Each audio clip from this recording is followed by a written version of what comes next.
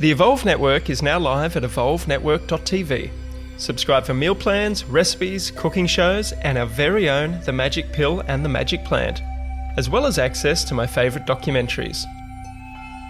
The Evolve Network is also home to our full library of podcasts, with new release podcasts airing first and in full on the channel. You can also watch selected vodcasts in a video format. Meanwhile, enjoy this highlight of our podcast and head over to evolvenetwork.tv for the full Evolve podcast experience. The Evolve with Pete Evans podcast is a conversation about my favourite ingredients for a healthy human experience. We take an informed look at topics that include nutritional and emotional well-being, as well as expanded consciousness. I love exploring the topics that are not traditionally taught at school and take a deep dive into them with my special guests. I invite you to sit back and come along for the ride with an open mind and heart, and please share with your family and friends, as these podcasts may just be the seed from which many things will flourish from. Cheers.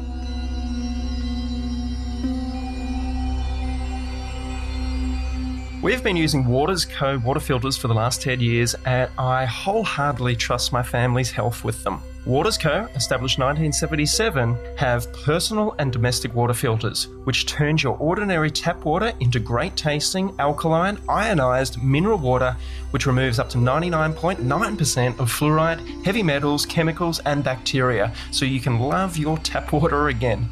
The Bio 1000 is the latest edition of the BMP 1000 model and the culmination of over 40 years of experience and research into water filtration by some of the world's leading scientists.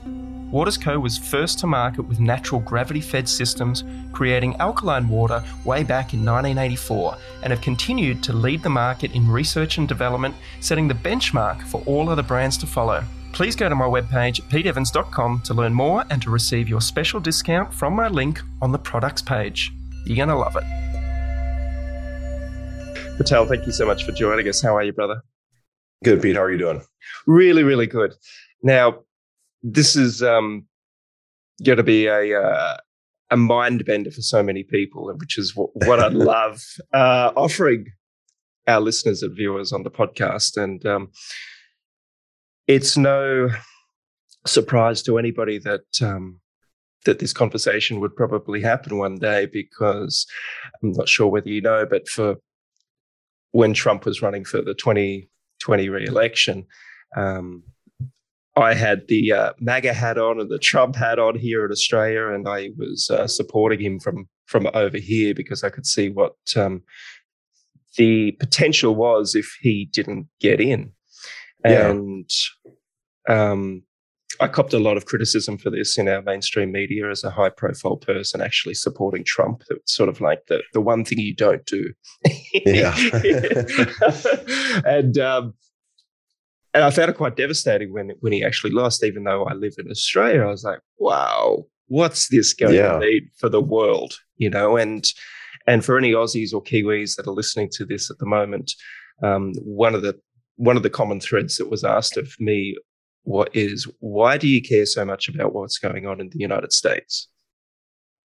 And I said, well, if you're asking that question, you need to open up your understanding of how vitally important the United States is for the freedom of the rest of the world. Yeah, so true. As you have probably looked at Australia over the last year or so and just gone, what is going on down there? Thankfully, we still have our Constitution in the United States. Yeah. So for now.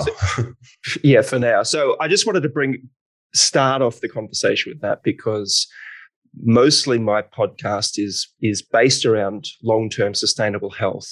Now, I can't think of anything more important than the long-term sustainable health of the planet and its people. So this is why this conversation is happening.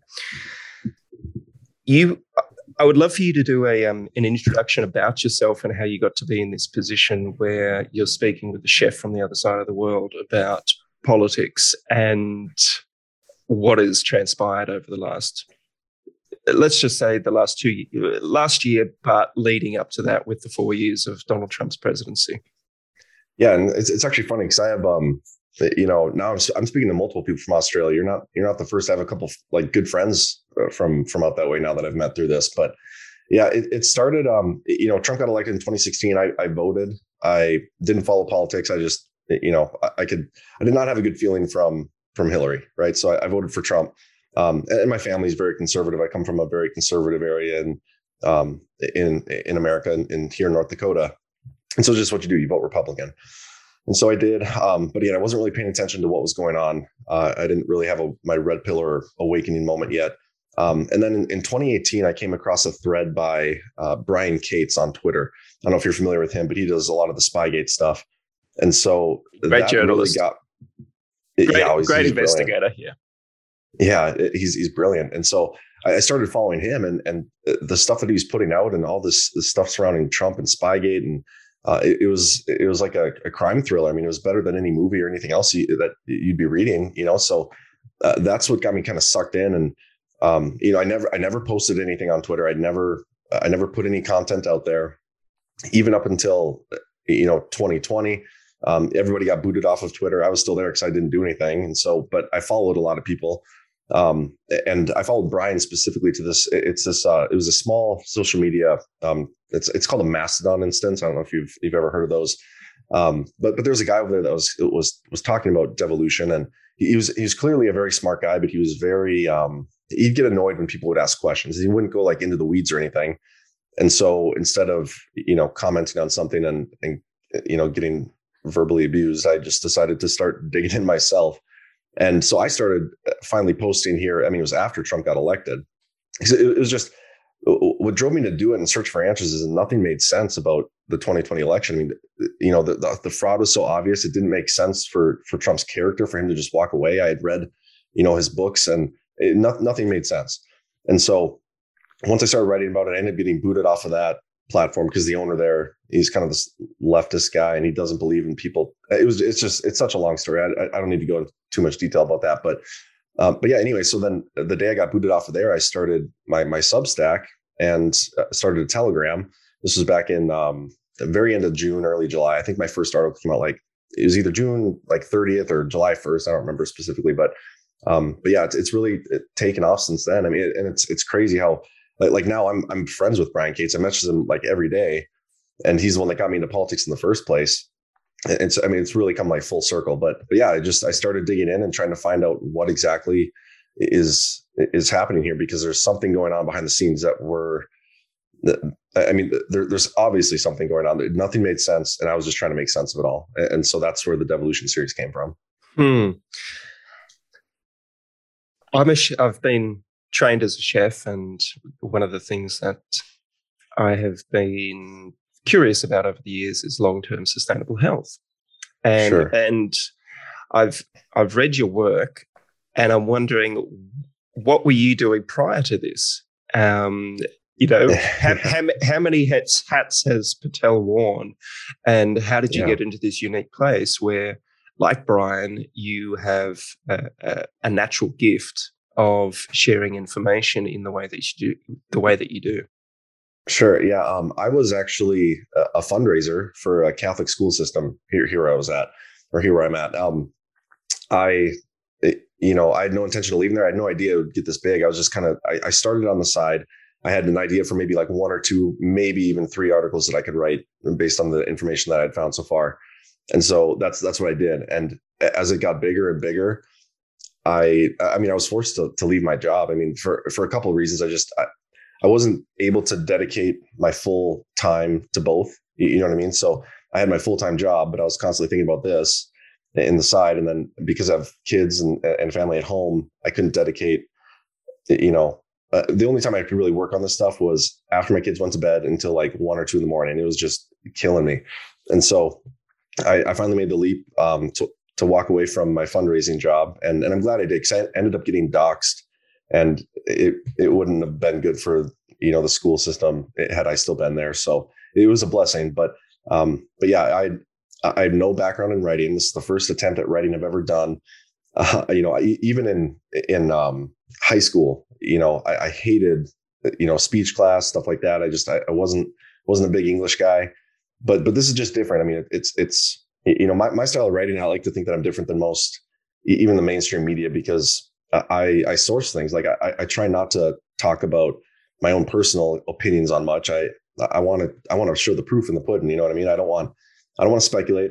If I'm going to claim something, I want to be able to, for you to see it and see where I came to that conclusion from, and basically so that it's undeniable. So it's not even really writing in my, it's almost just like showing the proof, like transposing the proof from where the source to my Substack. Beautiful story. I love it. I love the fact that we can actually wear so many different hats and just follow our passions, Yeah. I met someone recently that was training to be a teacher of a health modality. But he had insecurity. I could feel the insecurity there. Like, I can't stop practicing until I get my qualification. I'm like, ooh, just jump in. Sometimes you just gotta jump in and follow your heart. As long as you're not going to put anybody under in any danger. Yeah.